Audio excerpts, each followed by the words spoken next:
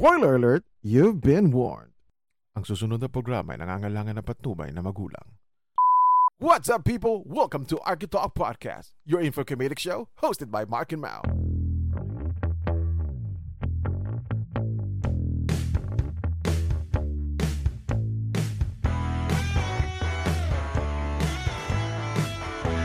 Natatakot na talaga ako until now. Kasi wala talaga akong kasama, pre. Saka nilalamig na ako. Hindi ko alam kung may kasama na ako dito. Basta ito, no, yung episode natin is parang, alam mo yun, parang nag-reminisce tayo about dun sa Magandang Gabi Bayan na hindi natin naano yung mga ibang mga specials like the KMJS, Rated K, I Wonder, Matanglawin, saka yung ano pa ba iba, yung basta maraming ganyan Born to, basta yung mga mga ganyang mga nakakatakot, di ba? So, simulan ko na. Okay, and we are back, folks. Yes, it's us again, me, Mao, and Edward, and as you can see, my friend is still recovering. He's still scared as fuck, man. Well, anyway, so, ano ba pag-usapan natin ngayon? Uy, regarding about sa mga Netflix TV show nga pala, no? Napanood niyo yung ano kay Dave Chappelle? Oh, aside from that, I finally watched Squid Game. So, ang comment ko lang sa Squid Game, it's not that good, it's not that bad.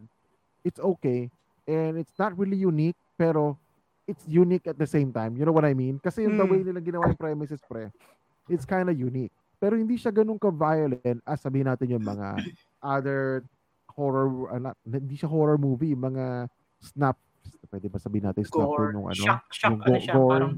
Oh, sabihin natin yung Saw. Ayun talaga yung mga ganun. Hindi ko pinapanood yun, pero nakikita ko yung mga clips sa mga videos sa Netflix. I mean, sa video sa YouTube.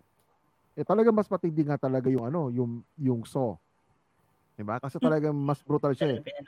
You know? Talagang ano, and besides, yung premises ng kwento niya is more on a personal level. Unlike sa Squid Game kasi, hindi siya personal level siya in a sense na because there's stake na kailangan mong gawin o kaya ka napipilitan kasi you're in you're in debt and your life is really fucked up. Pero hindi siya ganun ka personal in a sense na may invest ka talaga doon sa kada people involved in that game. Kasi doon marami yan sila eh. 'Di ba? And I think ang gusto ko lang sa Squid Game yung mga twist and turn nila sa TV show na hindi mo expected. And I like the fact yung game. Pero one comment ko lang doon, sabi ko nga doon sa Facebook ko, after mo panoodin yung Squid Game, and I'm sure hindi mo na pwedeng laruin yung Tug of War in real life. Kasi people will look stupid as fuck. Everyone will look up in the sky and shit and walang mananalo. The fuck that shit! Yung technique. Kumbaga ni-spoil nila yung yung game ng Tug of War. Yeah. Para sa akin, yun ang game na probably hindi mo na malalaro in real life. Kasi lahat sila gagawin yung technique sa Squid Game. And the game will be like 50 minutes long and no one gonna win. Sa akin naman, inaano ko lang kung ano itsura nung lalagyan ng Yossi. Yung sa babae? Oo. Yung malaking capsule? Amoy daing kaya yun pagka tinanggal niya? Hindi, okay. As a regular fucker, alright. Kasi ganito yung pre. Kasi problema sa inyo kasi, hindi kayo gumagamit ng condom. Natural, you're with your significant others. Alam naman ako, not really. So, ang condom kasi, may amoy kasi yan. May flavor. Okay. So, pag minok sa may condom, sometimes merong strawberry flavor, kung anong flavor man yun. Or meron naman siya default flavor na hindi naman mabantot, syempre, obviously. Parang sabihin natin, parang nag-shampoo. Amoy olive oil. At the same time, talaga lubricant siya. Very lubricant ang condom. Ano to? Biology class? Sexual education? So, anyway, so sa akin, believable yung ginawa ng babae, pre. Totoo. Believable yung pre. Mark, to cut yung Mark, may bisita tayo. Okay, sure. May gumagawa naman talaga kasi ng ganun, pre. Ayun. Yan, sige, tuloy lang. Kasi, pre, yung mga ganun naman, yung ginawa niya sa Squid Game, pre. May gumagawa naman yung mga tao dito, yung mga nagpapasok ng drugs. Diba? Katulad doon napanood ko sa Netflix, pero hindi ko pa rin siya natatapos yung Narcos, 'di ba yung mga babae sa mga Colombia papunta sila ng US. I think they did the same shit din yung paglagay ng drug news. ganoon, 'di ba? Hindi kasi ang inaano kasi ni Edward kasi ang pack of cigarette is squarish, rectangulish, saka rectangular. So paano mo ipapasok yun sa mismong itsura ng lalagyan niya? Yes. Hindi yung lalagyan naman niya parang capsule kaya hindi niya pinasok yung pack ng cigarette, pre. Di ba kumuha lang siya ng mga fuse? Hindi naman pack ng cigarette yung pre. Diba, capsule yung pre. So bumili siya ng capsule na kasya sa condom. Diba? Tapos kaya nga may lighter sa loob Kaya nga tanong ko lang doon kung yung cigarette niya ba amoy daing din. Ay, hindi yun. Mali naman ang tanong mo, Edward. Ang tanong doon, saan niya pinasok? Sa kipay ba niya o sa puwet niya? Sa kipay, pre. Kasi nga nakaupo siya sa toilet Inugot niya yung pre. Tsaka alam mo pre, ganito yan. Again, no offense sa mga LGBTQ community dyan. Siyempre, pag nilagay mo sa puwet pre, hindi ka makakaupo. Masakit. Diba? Parang may sumusunod. Lang. Parang sa dating ng sinasabi niyo na yan, mukhang na-experience mo naman. Na-experience niyo na. Hindi naman. Paras kami ng conclusion. I'm neither gonna confirm or deny. Or relax. or Mark, ipinasok mo na yung titi mo sa puwet mo. Ay, putangin na kung ganun kahaba titi ko, pre. Why not? Diyos ko. Putangin na, puhunan yun. Puhunan yun, pre. Walang kahirap-hirap challenge yun. Welcome mo si Chai na ano. Welcome. Sa second half. Welcome sa hindi pala to second half. Another episode na pala. Yes, so another this time episode. we're talking about not really Sorry for being late. English pre. What are you doing, mate? What happened? Pero sa mga Spotify, Mark, sa Spotify listeners, no? Or sa podcast listeners, sa lahat, sa kaming apat dito ngayon, si Chai lang ang medyo kadesente tignan. Nakabarong Tagalog ba yan? Hindi, club shirt. Club shirt. Para kang alam mo yung galing ka sa nag-golf. Yes. Hindi, alam mo kasi sa lahat ng nandito ngayon sa podcast natin, si Chai kasi yung tipong galing sa did some activities that is profound. Kaya, he's enlightened. Enlightened. Pero yun nga, sa Squid Game aside from that, he's gory yung Squid Game but not really that gory in a sense na actually gory siya pero parang PG-13. You know what I mean? Lang hindi talaga siyang Para ka nanonood ng war. Kailangan niya maging mainstream pa rin. Na unlike Battle Royale. Battle Royale talaga. Yun gore. Yun ang gore. Yun hindi ko pa napapanood yun. Pero kasi yung Squid Game kasi more on siya ang portrayal niya kasi sa kwento niya more on in a way it's a bit realistic pa rin in terms of yung mga social problems and whatnot and the way the actor acts. Nangyayari talaga.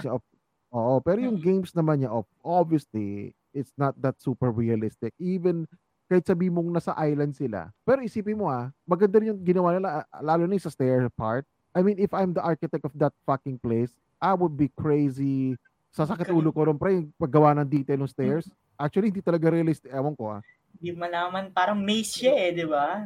Realistic naman yun kasi nagawa nga nila as a practical effect. Pero hindi, actually yung stairs na yun kasi, wala silang di ba usually karamihan ng stairs sa ilalim niya flat. Soft, di ba? Pero doon ginawa nila, sinundan nila yung mismong thread at saka yung riser. Nakasunod din. Kaya doon yung lumabas yung effect na, yun, yung tawag doon sa ganun stairs. Merong concept yun Ang tawag doon? Penrose. Penrose. Yun, ganun. Yung merong yung stairs nila. Pero anyway, ang galing na effect. Magaling yung effect ng Squid Game. Simple lang, it's very clean. And actually, nagdala-dala sa Squid Game, hindi naman talaga yung aside from the horrific games na they have, nagdala pa rin talaga yung kwento pa rin, yung story pa rin. Pero I don't know what will happen sa season 2 kasi even yung director, writer, yung creator ng show, wala pa rin talaga siyang idea kung paano gagawin niya sa season 2 up until now. Kumbaga sabi nga niya sa interview, hindi mo na niya gagawin season 2 kasi I'm sure, mapipressure siya masyado. You know what I mean? Mas pressure siya kasi kailangan tapatan yung season 1 pre. And it's not easy na tatapatan mo yung ganun ka successful na TV show. It's not easy. Ang story daw niyan kasi 'di ba 10 years in the making, tama ba ako? O 10 years. Something like that. Pagkat 10 years bago nagawa kasi nga binigay niyo yung mga book kung kani-kanino, wala talagang ng that's interest, right. Not unless yung sa Netflix na talaga yung nagustuhan nila yung story. Pero no, yung meron lang akong konting trivia. Yung Squid Game na yan, ang lang yata is, ko lang to sa YouTube, no, yung pangalan dapat dyan. Sa ibang bansa daw, ang pangalan daw niyan is 6 rounds o 6 games. Hindi talaga siya Squid Game. Is much better. Oh, yun nga. At least nga, hindi siya catchy. Yun nga, hindi siya naging catchy. Kaya ngayon, di ba, ginawa nila Squid Game. Para do you think na ang Squid Game magkakaroon kung ang season 2 niya, gagawin nilang Octopus Game? I don't know. Kung meron such thing. Hindi, alam mo, kasi si Chai kasi napanood na yung Squirt Game eh. Hindi, kasi ito lang yung naisip ko just Squid Game kung may season 2 man. I'm not sure if, of course, kailangan mo pa rin i-feature yung island and yung games, pero I don't think na maaari mag-focus sila sa game that much. I think by this time, baka hindi sila mag-focus sa game. Kung gagawa man sila Squid Game Season 2, lahat ng game doon magbabago. For sure. Kasi hindi mo na pwede i-repeat yung same challenges eh. Ang nakakatakot lang dyan, pre, yung sa story ng Squid Game, kung magkakaroon man ng Season 2, baka gawin nila is bagog simulan Squid Game. Prequel. Yes. Ang sabi, babalik, i-continue ay, tutuloy nila yung story. Pero kaya may significance yung kulay ng buhok niya. Magkakaroon ng time jump. Subtitle. Squid Game, The Revenge, parang gano'n. Okay. So, hindi na yan para magkakaroon talaga ng series. Okay. Kasi hindi na siya magpo-focus doon sa game. Better than ever, parang gano'n. Kasi nakakatakot na kasi, di ba, yung spoiler alert yung nagtanggal ng mask yung tawag dito yung yung game Frontman. Frontman, di ba? Frontman. Nagtanggal siya ng maskara, that is pala siyang player. Player din yun. Nananalo din siya, di ba? Champion, dating champion. Siya yung 02 ata eh. Siya yung 002 eh. O kaya baka balikan naman yung story niya, baka siya naipasok doon. O bakit merong Squid Game? Bakit may Squid Game? Maaring pwedeng gawin natin ang kwento nila. Maaring hindi 100%. Kasi ganito, like I said hindi mo pwedeng i-repeat yung same game. Ngayon, kung i-repeat mo yung same game, kasi most likely, kasi ganito naman ang kwento ng Squid Game wala na, talagang hindi nila pwedeng baguhin yung game kasi nakaset na yon. At saka sino ba makakaalam ng game sa island na yun kasi lahat yan namatay, di ba? Isa lang mabubuhay. Di ba? As per, if you're thinking about the story as a realistic one, syempre, and I think, elaborate yung pagka-create nila ng game. So, of course, hindi nila babaguhin yun. Kaya, mahirap pagdating sa kwento, biglang babaguhin nila sa season 2 lahat ng game. I think it will not happen na ganun. So, I think, it's either, parang coinciding na lang yung kwento, pre. Pag sa season 2, yung story nung pinaka-main character, na babalikan yung island, tapos pwede rin yung may mga flashback na story na kung paano nangyayari yung Squid Game, and then yung story nung frontman, yung kapatid ng pulis. Pwede yung ipagsabay-sabay nila yung pre. Yung backstory na para niya. May halong backstory. Paano naging ganun. At saka may backstory ng patanda. Papakita nila paano nagsimula yung Squid Game. Na may lalabas na black and white ulit. Parang anime. Something like that. Pero, pag-shoot niyang ganun, flashback sa episode, no? Pero, si Kogure. Pero I think talaga, hindi nila talaga pwede baguhin talaga yung mismong game for the sake of season 2. I think it will diminish the purpose of Squid Game na. Ang Squid Game, hindi nagbabagong game nila. Kaya nga Squid Game, kasi the last game mo talaga is yung Squid Game mismo. So, hindi mo pwedeng baguhin yung game na doon sa game mechanics. Kaya, ang magiging dilemma ng writer dyan, pre, paano nyo gawin interesting yun? Kasi nakita na ng lahat paano mo lalaroin yung game, how would you tackle the game, anong technique para manalo, lalo na, of course, yung yung tug of war. Talagang yun, gamit talaga. Kaya nga kasi pagka yung nagpa-tug of war na mga recreational game, tug of war, isipin mo, walang matatapos, 15 minutes, nakatingala lang sila sa langit. Sa team building no? Team building. Tapos meron kang bote ng ng tubig, tapo mo sa ulo. Uy, baga ugok, putang ina. Pero, ito na. Wait. Okay. Ang isa siguro mahirap na game sa Squid Game na kahit alam mo yung technique is yung honeycomb. Pero, for sure, lahat ng pipili nila is triangle. Yes, kung alam nila. Sa akin, ang pinakamahirap sa akin, pre, is yung tempered glass at saka annealed glass. Oh, yun, isa pa yun. Madali lang yun kasi doon ka dapat tumapak sa sa bakal. Sa support. Bakal, sa support. No. Ang problema nga, di yata pwede gano'n. Then, iniisip ko rin, pre, maaaring, okay, sabihin natin, realistically, nandoon ka sa lugar na yon. Nakita mo gaano kataas yung babaksakan mo. I think yung paa mo, consciously, hindi mo kayang tumapak directly sa bakal na pagkatayo mong ganon. Kasi sa sobrang kaba mo, pre, natatakot ka na doon ka. Kasi, pre, tatalong ka. Sabihin natin, magkukumit ka na sasakto mo yung paa mo, naka-slightly split ka doon sa bakal, pre. Hindi mo magagawa yung, pre. I think, I'm thinking on my own, matatakot ako nung, pre, kasi syempre, baka may ang feeling ko, madulas ako, eh. Diba? Lalo na pagbawisin pa yung paa mo. Oo, isa pa yun. Tsaka syempre, hindi naman tayo lahat flexible, di natin kaya mag-split. Wait, kaya lang tanong ko lang pala dyan sa annealed glass at saka sa tempered glass. Hindi ko alam kung tama ako Ang annealed glass ba merong flat edge? Hindi, walang kinalaman yung edge. Gusto mo history ng glass? Sige nga, para ano mo kami. Kasi 'di ba kasi umo-order kami dati ng glass. Ang alam ko lang kasi sa glass, yung merong yung sa tempered glass, pwede niyang yung edge niya, ipa-flat yung edge niya para beveled para hindi masugatan. Ang hindi ko lang alam sa annealed kung pwede 'yun. Pwede kasi depende yung paano niya pinorm, paano siya kung saan gagamitin. Oo. Okay. Kasi kung kinasya gano'n, kasi usually lahat yan puro gano'n. Kaya yan tinawag na float glass, annealed or float glass. Float glass. Kasi pino-float yan sa molten iron. Ang molten iron tsaka molten glass, hindi yan magmi-mix, parang water and oil. So, doon siya ilalap. Kaya makikita mo flat na flat. Kumbaga may standard size lang. Let's say, anong size is plywood. Plywood lang. Kasi yun lang yun yung panghulma lang nila eh. Pero actually kasi dati, kaya tinawag na float glass kasi dati hindi ganoon ang paggawaan nila nung glass. Blow yan, binublow.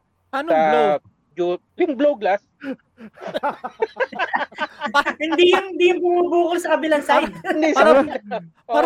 Para ka bumubulbula, Lord. Sumakit ulo ko. Binublow yun, Roman age. Tapos bilog. Romance yung para nakikita nyo yun, di ba? Yung mga blow glass, yung gumagawa ng ornamental, doon din yan nag-start eh. Pag blow na ganun, bibilog yan ganyan, di ba? So bilog yan, globe. Gagawin, bubutasin yung puwet. Saka i-rotate ng ganun. Pag ni-rotate yun, pag ni-rotate, masyadong sexual Nagiging lewd eh. Imagine ko Pag na-rotate, so mag-expand yun through centrifugal force, pabilog, na flat. Okay. So, saka tatanggalin dito sa may rod. Parang totally kinakat. Doon kinakat. Saka yung bilog na yun, saka kinakapon. Saka palang ikakatuli ng sheet na rectangle. That's why malalaman mo yung glass is antique kasi meron pa siyang dimple. Yung pinagtanggalan ng rod. Pinagputulan. At tanong ko, Chay, no? Edward, ang tanong ko dyan, Chay, sino magaling mag-blow dyan? Babae ba o lalaki? Hindi, sad to say it's lalaki kasi si lalaki yung mga nagbo-blow glass dati. So magagaling mag-blow ang mga lalaki? Mukha naman. Kaso sila pa yung nagbabayad.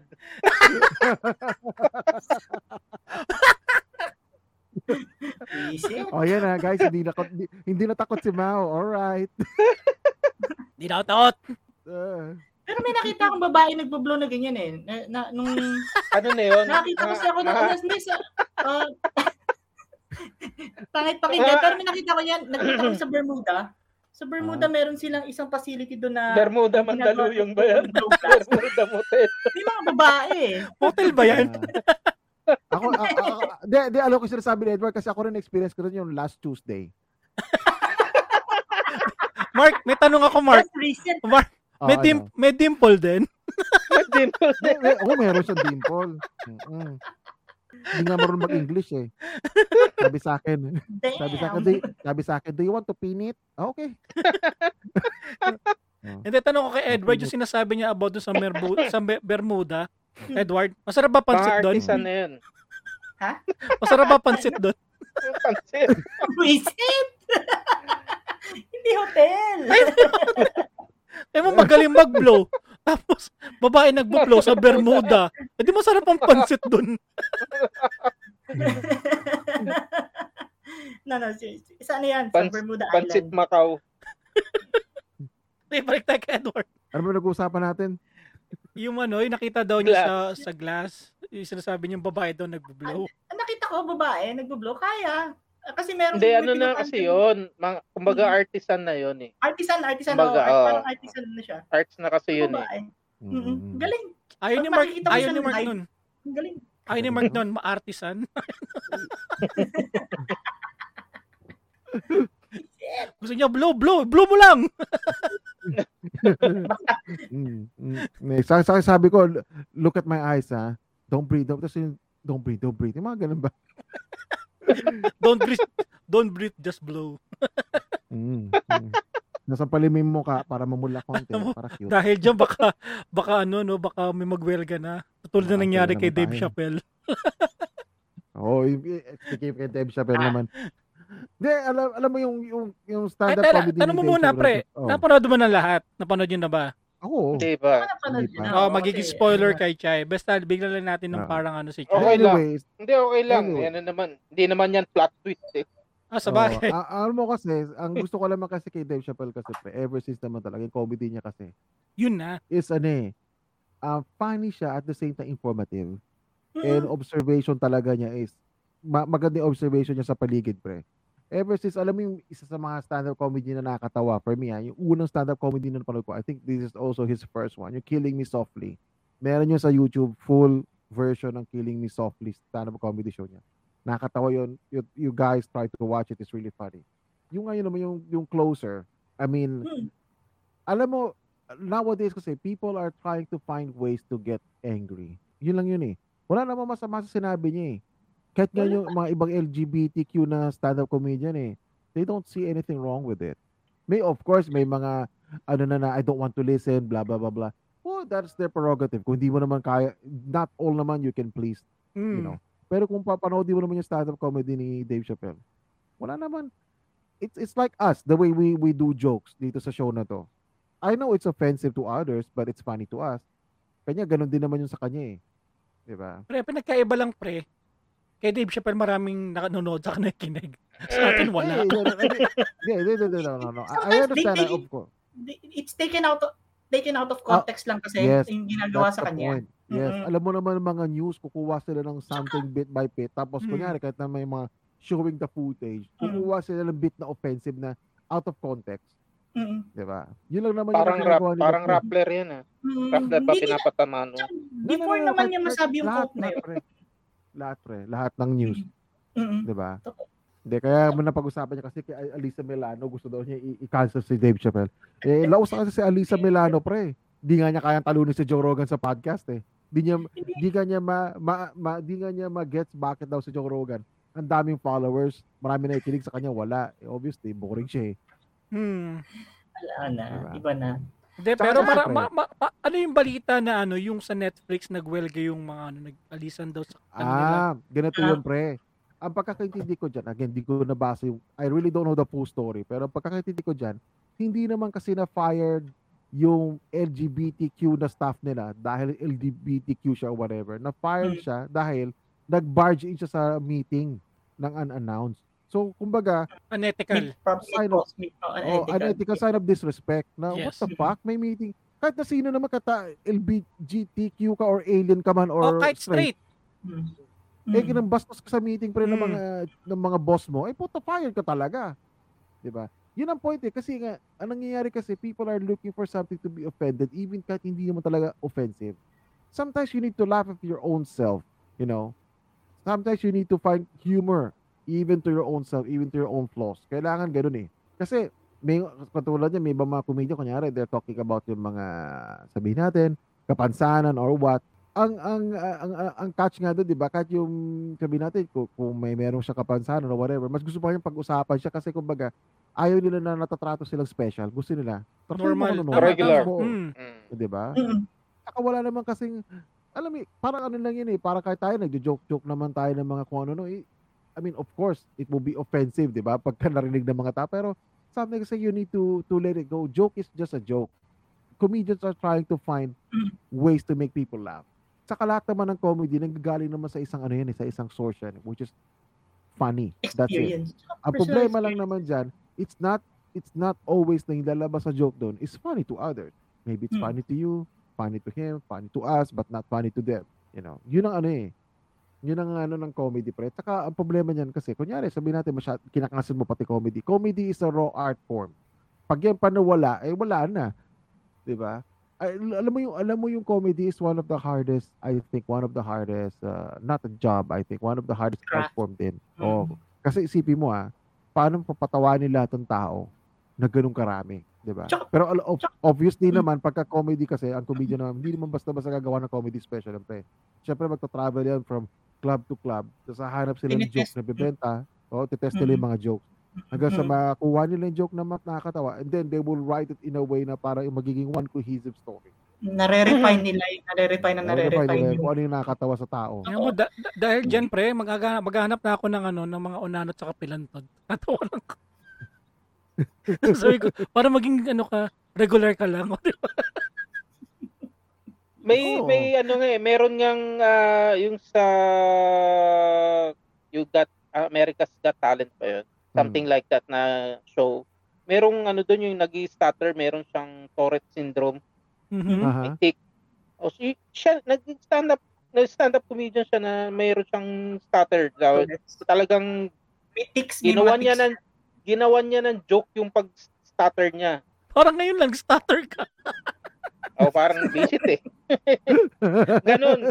Ginawan niya ng joke yun na parang sinabi niya, parang naging parang niloloko niya kumbaga niro-roast niya yung sarili niya. Benta sa audience. Wait. Kung sinasabi mong pwede mo i-roast ang sarili mo, so pwede ako gumawa ng joke patungkol sa akin, kung mataba ako, ganyan. Mataba ka. Pero hindi ko pwedeng sabihin siya sa ibang tao. Napilantod ka. Pwede mo naman sabihin Ang lang is matter of paano mo siniset up yung punchline mo. Hindi naman yung kagad punchline ka kagad May process May two sets of laugh Laughing at you at laughing with you. Pag nakuha mo yung laugh na laughing with you, yun ang nakuha mo yung joke. Kumbaga na-formulate mo siya na maayos. Pero pag ang joke mo sablay, they're laughing at you kasi palpak ka. Pero pag they are laughing with you, yun Nugget na yung joke. Okay. Yun ang joke na, I mean sometimes like pag nag-uusap tayo, we do that joke unknowingly and impromptu on the spot. We do that, Kaya na yung glass, tingnan mo si Chai, nag-actually ng gano'n. Hindi naman gano'n yung paggawa ng glass Diba? Nadala ko kay Chai yung binalaw at saka nung sa may puwet Dilaw na, binutas pa yung puwet To my reply, sabi ko last Tuesday nga kagaling ko lang dyan Wednesday pala. Sorry. Very recent. Very recent, diba?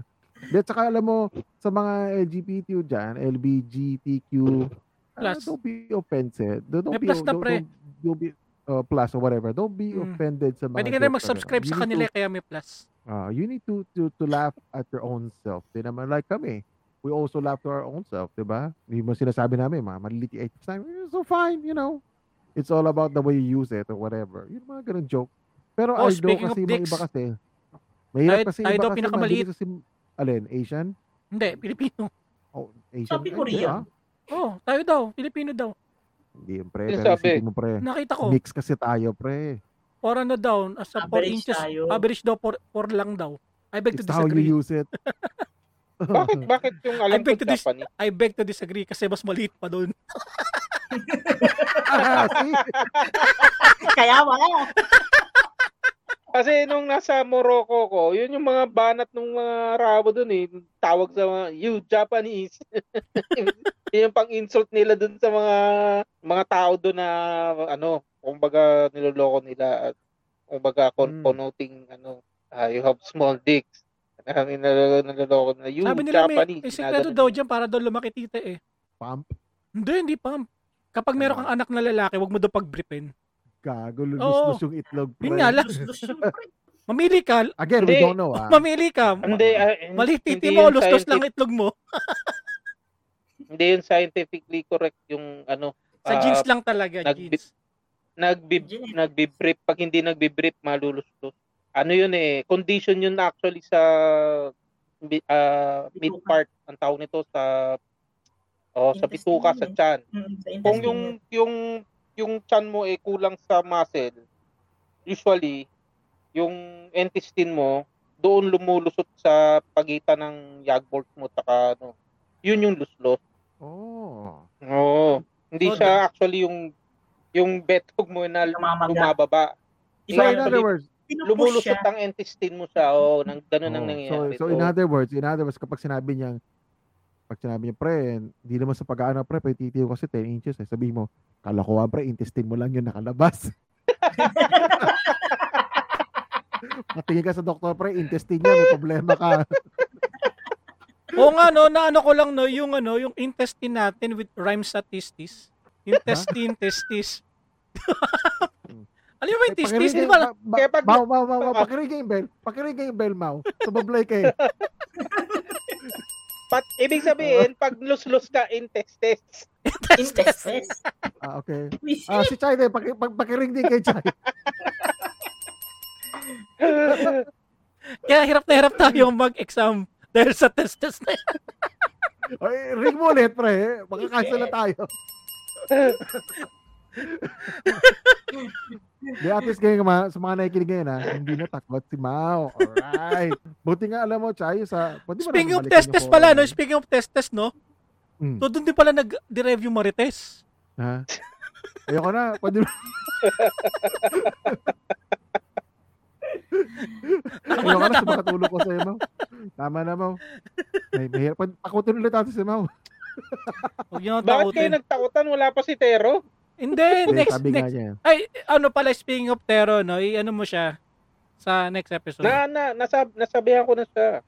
Tayo ulit. Na ba? Tayo ulit, Alright. Takutan tayo. Kasi meron palang ding kwento sa Edward, sa Baguio. Yes, ikwento niyo yun. Kasama na. Kung babalikan niyo yung namin, yung episode ni Tero, yung blow niyo ay binabanggit namin.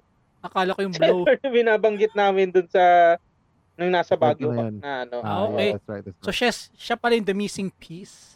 The missing link. The missing testes. Tama na pre, mababasag na yung yung sound effect mo. Pero saan ka ba nagaling siya ngayon? At nakita ko sa Facebook you're doing some profound shit. Yeah, may ginawa kaming charity sa Taguig.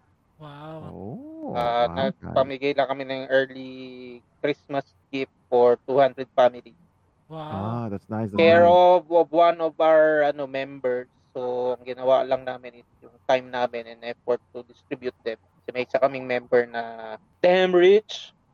So, siya tumagot na siya, tinagot na niya lahat yun, and then we're just, kayo lang yung legwork. Yes. So, sabi mo sa kanya, pwede siya mag-sponsor dito ng isang episode. Hindi ko actually alam yung product niya marami siyang businesses, so hindi ko alam kung alin yung pwede. Kapag gusto niya pumasok sa podcast, mag-guest siya dito, why not? I don't think so baba yun, mayaya. Baka bigla akong itakwil. Ito ba yung pinaggagawa ng taong to? Napaka-immoral. Madaling umuwi para dito. Napaka-immoral na tao. Pero bakit parang nung nakarang araw parang may kaaway ka pre? Oo nga. Wala, drama lang yan. Sabi sa'yo, abangan na natin sa labas Bawal yun. Kaya hindi na bumibili ng baril Bawal magkabang sa labas. Kasi may COVID. Tama. Abangan mo na lang sa FB tapos doon mo pa banatan. Ay nako, speaking of FB talaga. Nakwento ko na dati to Dito kasi naman ako, maraming mga yung mga FB groups. ng mga Pilipino, mga buy and sell. Pero makikita mo sa buy and sell ng mga second hand. Putang na, doon nag-aaway sa sa FB group pre. Doon sila naglalabas. Kabit si ganun, kabit ni ganyan, bla bla bla. Sabi ko, putang ina. Nakakahiya pre. Tapos to the point na syempre, marami mga FB groups dito na buy and sell. So may isang FB group dito na mga most likely doon sa group na yun is mga westerner na nagtatrabaho sa Macau na they're selling, sabi natin, uwi na sila or they don't want this shit anymore. They're selling their second-hand sofa, second-hand bed, mga ganyan. Mantakin mo, to si ate, doon pa nagkalat ng niya, kadramahan niya doon. Nakakahiya, pre. Pinagalitan ko nga eh. Sabi ko lang yan, ate, kinikiyata siya, di ba? Hindi ko lang. Pero sabi ko, ate, laki-laki mo na. Wala ka bang ibang kaibigan na pwedeng magsabihin ng problema mo? Kung kalat dito. Nakakahiya naman. Which is true. Totoo.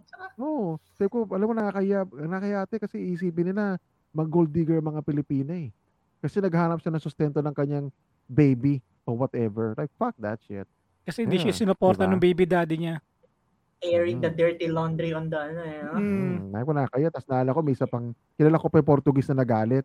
Sabi niya, can you remove this woman here? Gano'n niya, yung admin. Ikilala ko pa yun.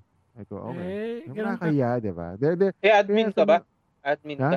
No, hindi man ako admin. Kumbaga, naman ako. Na-member lang ako ron, pero kumbaga syempre, ang handler kasi syempre, maaaring Portuguese din, mga Western people. Hindi, yung sinasabi kasi ni Mike, yung parang alam mo yung murang sasakyan, mga ganong kasing FB group. Yung sa amin kasi dito yung mga nagsasell ng mga second hand nga. Doon sila nagkakalat. Doon sila nagkakalat. Sabi ko doon sa Pilipina, ate, doon ko na sa Pilipina group natin magganyan. Wag dito, nakakaya, puro mga Western dito, pre. Kasi doon din siya mumurahin ng mga tao. Kakaya mga Pilipino rin. Dito ka pa nagkakalat. Siyempre, kumbaga kahit mga ibang Pilipino pa, pinagkasabihan natin. Automatic, i-take out siya agad doon sa group. Nakakaya. Na-list tayo ng topic para hindi lang matakot si Mao eh. Ito siya, balikan natin, may kwento ako ba nakakatakot siya eh? Na gusto mo ipahapyaw lang ng konti. Wag na, sa na lang yan. Sa next week na lang. Natatakot. Okay na yan. Next week na lang. Ba't pinipigilan mo, Ganyang kwento, yung ganyang kortina. Alam nyo ba yung sa Three Men and a Baby? Hindi. Okay. Yung sa Three Men and a Baby, yung sinusut nila yung hinahawakan nila yung baby, pinapaliguan. Meron dun sa kortinang ganyan, may nakasilip na bata. Putang! Lalaki. Pero kitang-kita, pre. Pero dinibunk yun eh. Dinibunk pa yun? Sinabi nila yun eh, parang life-size poster ng isang bata na pag-aari siya. Doon sa bahay na yun, parang property siya nung owner ng bahay. Parang hindi naman. Bibruin mo. Life-size poster po siya. Yung proportion ng ilaw, nga sa ilaw, parang hindi. Kasi ako dito, pag may lumabas na kamay dito sa pag may lumabas na kamay dito sa bintana namin, kamay mo. Kanina nga may natakot eh. Kamay niya yung nakita niya sarili eh. Natakot sa sariling kamay niya. Kinabahan nga ako. Ikala ko kung ano eh. Kasi biglang pumasok sa frame. Kung sino yun?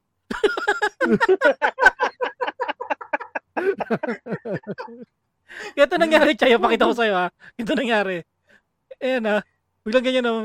May pumasok. Ito yung pumasok. Ganyan lang o. Yan, ganyan lang. Natakot sa sarili niya. Natakot sa sarili niya kamay. Kung sino yun? Biglang pumasok sa frame. Natakot ako. Mananakbo na sana ako eh. Ha? Ang matindi pa nun, Chay. Meron pa siyang background horror music. Habang nagkukwento. So, nag-amplify lahat. Totoo yun. Yung music, yung background music talaga nagpapap. Subukan mo manood ng horror na walang sound. Which is ginawa namin ni Mark yun. Mukha lang kaming tanga. Kasi nakaganon kami, nakatakot namin. Right. Kasi nga, plus yung sound talaga naalala ko, nanonood kami ni Mark nung horror movie na yun. Kami nakatakip yung tenga namin, tapos nag-hum din kami. Parang talaga narinig.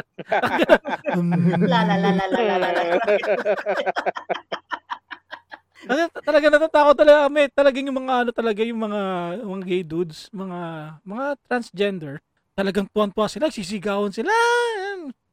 Kami talaga ni Mark, lumabas na kami ng terrace para di na talaga namin marinig yung horror movie na yun. Hindi ko na maalala kung anong movie yun Mark. Hindi ko na maalala. Kasi dati, parang naalala ni Mark yung mga trans eh. mga magagandang trans. Mga trans na minsan pupunta ako doon, mga walang bra. Alam mo 'yon, kung hindi mo isipin na sila, mga trans. Alam mo, half body lang. Oo. Patos eh. Ay, sinasabi mo na yung minsan nag-live feed. Yung nag-live. Kay Mark. Yun. Nag-live feed. Nakita ko sa FB dati, nasa friend list ko pa yung trans yun. Nag-live feed, tapos parang syempre isang bahay sila na puro trans na natutulog, naka-topless, mga ganyan. Sabi ko, holy shit. Kasi kung di mo talaga alam na transgender, pre, mukha talaga silang babae. Parang yung reaction mo boy. Gusto nyo sabihin ko yung pangalan? Wag lang ako usapin, I'm Mark. I'm Mark. De, actually, naalala ko nun, ako kung alam ni Mark na bakla, gay yun. Pero, invested na si Mark dun sa kausap niya eh. Oo, ganda eh. Mukha talagang babae, pre. Tapos nilapintan ko si Mark. Mark, bakla yun. Wala nang Adam sa Apple? Wala, hindi mo papansin. Alam mo, pre, pag nakita mo talaga siya, di mo talaga akalain na transgender siya. Pero ngayon mataba na ngayon, di ba? I don't know. Mataba na siya. Uy! Si Edward, walang Adam sa Apple. Meron yun, pare. Meron. Ako, wala nga akong Adam sa Apple pero malalim naman yung boses. Hindi, ano naman kasi tayo, masculine naman tayo. Kasi sila pati yung boses yata nila, pinapractice nila maging babae. May hormones na treatment na din kasi yata sila eh. Kaya iba na yung nila. Oo nga. Ikaw ba, Edward, nag-hormones? Iba boses mo eh. Reset! Pwede ka naman umamin na dito sa podcast na to. Sige na, basagin mo na, Edward.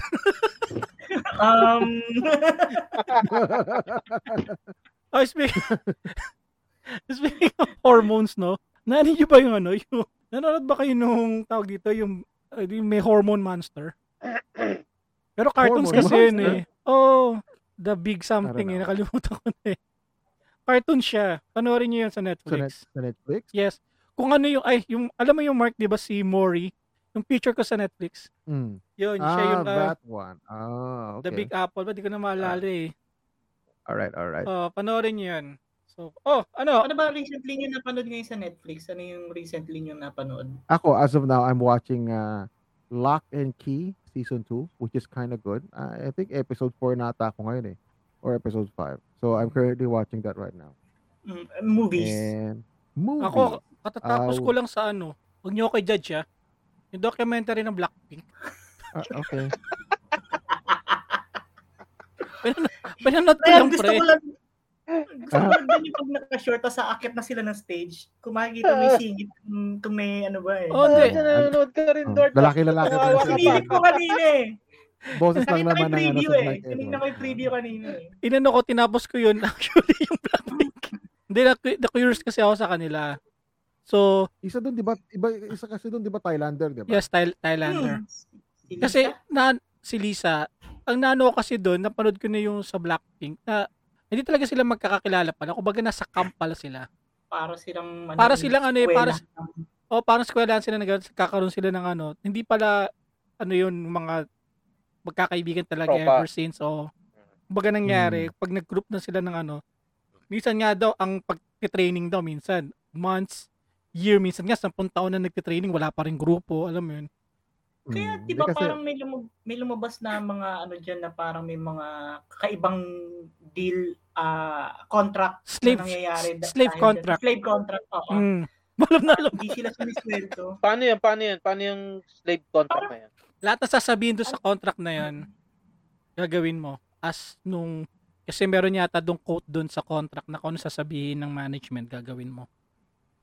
And at the same time, pag hindi ko kasi ang gagawin ng management, mag-i-invest kami sa inyo for a certain year, pero bibigyan lang namin kayo ng allowance kasi babawiin namin lahat ng ginastos namin for your training, image, kung ano-ano. Kaya to the point na halos minsan wala na silang kinikita. At kumikita na lang sila pag nakaalis na sila ng contract na yun or something. Parang napanood ko siya doon sa sa vlog ni kunyari, pag may concert ka, concert dito, concert doon. Talaga dapat nandoon ka kahit pagod ka o ano ka. Talagang kailangan mo mag-perform. Kahit may sakit ka, you need to be there. Kumbaga gumawa sila ng oil machine when it comes to entertainment. Unlike siguro sa mga siguro sa Western o kahit naman siguro sa atin, kung may grupo ka, kumbaga magkakilala kayo ever since college. Like sabi natin, parang Ken Edgar, magkakaibigan talaga sila ever since talaga magkakaibigan ng group. Unlike kasi dito, manufactured talent eh. Saka nangyayari na talaga yan sa industry kasi meron din ako napanood na documentary about sa Backstreet Boys at saka sa NSYNC. Na yung ano nila, yung ilang year nila nang sumikat sila. Alam ko actually, Edward, bye. Yung nagkaroon ng di ba? Nagkaroon ng sila, sumikat sila, NSYNC, di ba? Parang naglalaban ng NSYNC pati Backstreet Boys. Tapos lahat ng mga ginagas nila, mga tour nila. Tapos pagdating sa kanila yung paycheck nila, magkano lang $10,000. After how many years, akala nila mayaman sila. Ayun ang nasa isip nila kasi yung kinakain nila so fancy, ininom nila, computed pala yun. Hanggang sa wala ka na isweldo. Lahat yun accounted for. Lahat ng kinikita mo, ganun. Kaya lumalabas. Basta, pag send ko sa inyo, yung channel, yung YouTube na yun, paano ko sa inyo, para manin yung documentary na yun. Sa Blackpink, available sa Netflix, ha? Panoorin nyo na lang. Yeah, sa akin siguro, in terms of in terms of mga musician or mga music nowadays, I prefer yung mga mga sort of indie music kaysa rather than sa mga pop. Ako na pag-usapan natin to dati, Chay. Mas natitripan ko yung mga indie music kasi mas sila dito, mas maganda pakinggan in terms of wordings, I think, and unique sound. Walang control. Kaya sila mas maganda. Yun, exactly. Walang control. Kumbaga, yun yung boses talaga nila. At saka kumbaga, wala silang piniplease, kundi yung sarili nila. Hindi sila nagkakaroon ng limit. Promote ko lang pala sa YouTube. Promote ko lang sa YouTube yung Blackwing 101. Subscribe to doon. Subscribe kayo doon. Mga original music, original music, walang kinopyahan yun. Kung may kumopya nun, pag may kumopya nun sila si Sika, si Chay ang gumaya.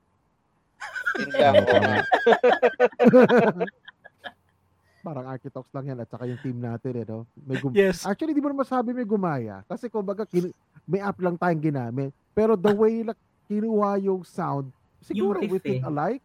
Yeah, we didn't. Siguro, pwede sabihin natin we think alike. Pero, na-inspired yun. Okay lang yan. Mas maganda yung maraming na-inspired. Pero kayo na una. Yun lang. Dapat lang marunong. Kami na una, kami pa rin broke. Dapat marunong lang silang tumingin na kung sino yung nagpa-inspire sa kanila. Kumbaga yung credit, wag dapat ginagrab. I hate para may mga credit grabber. Kaya fuck you all, bitches. Oo nga. Parehas tayo. Oy, galing sa puso, Mark. Hindi naman. Galing sa ethics ko.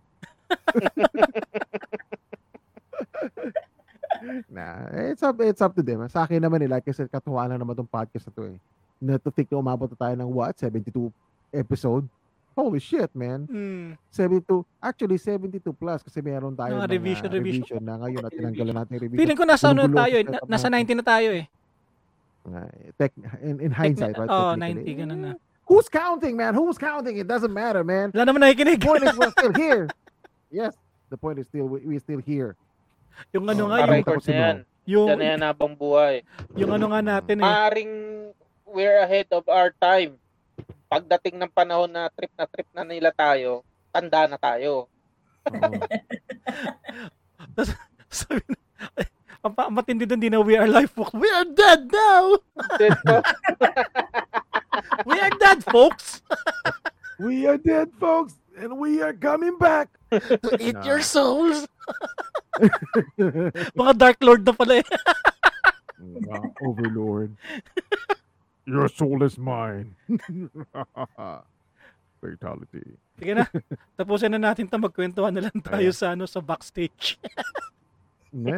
Kararating na kasi ni Chay Usap lang tayo. Okay lang. Yeah, next time. Hopefully, magawa natin yung mga balak natin in terms of with Pero. And I do hope na hindi pa ako ganun kabisi so I can join you guys. Miss ko din kaya yung podcast na putang ina, tagal ko nawala. God damn it. Pero that's life. Meron pala tayong niluluto na na collab. Huwag mo muna yan. Baka may masablay. Hindi, sa akin ako, di ko sasabihin yan. Hindi, yung lang, collab na kapag naglano ka, naglaba ka. Kailangan mo ikula. Pakiring. Sumablay kayo na mawi. Pakiring. Siyempre, pagkatapos maglaba, ikulab mo muna. Okay. Wag na natin i-ring ha. Maubusan tayo ng sound. Teka lang, ang collaboration, basta ba nagsimula yan? Kasi di ba dati featuring? Tapos naging collaboration na rin naman. Featuring. Tapos collaboration. Kasi pag sinabi mo kasi featuring pre sa song.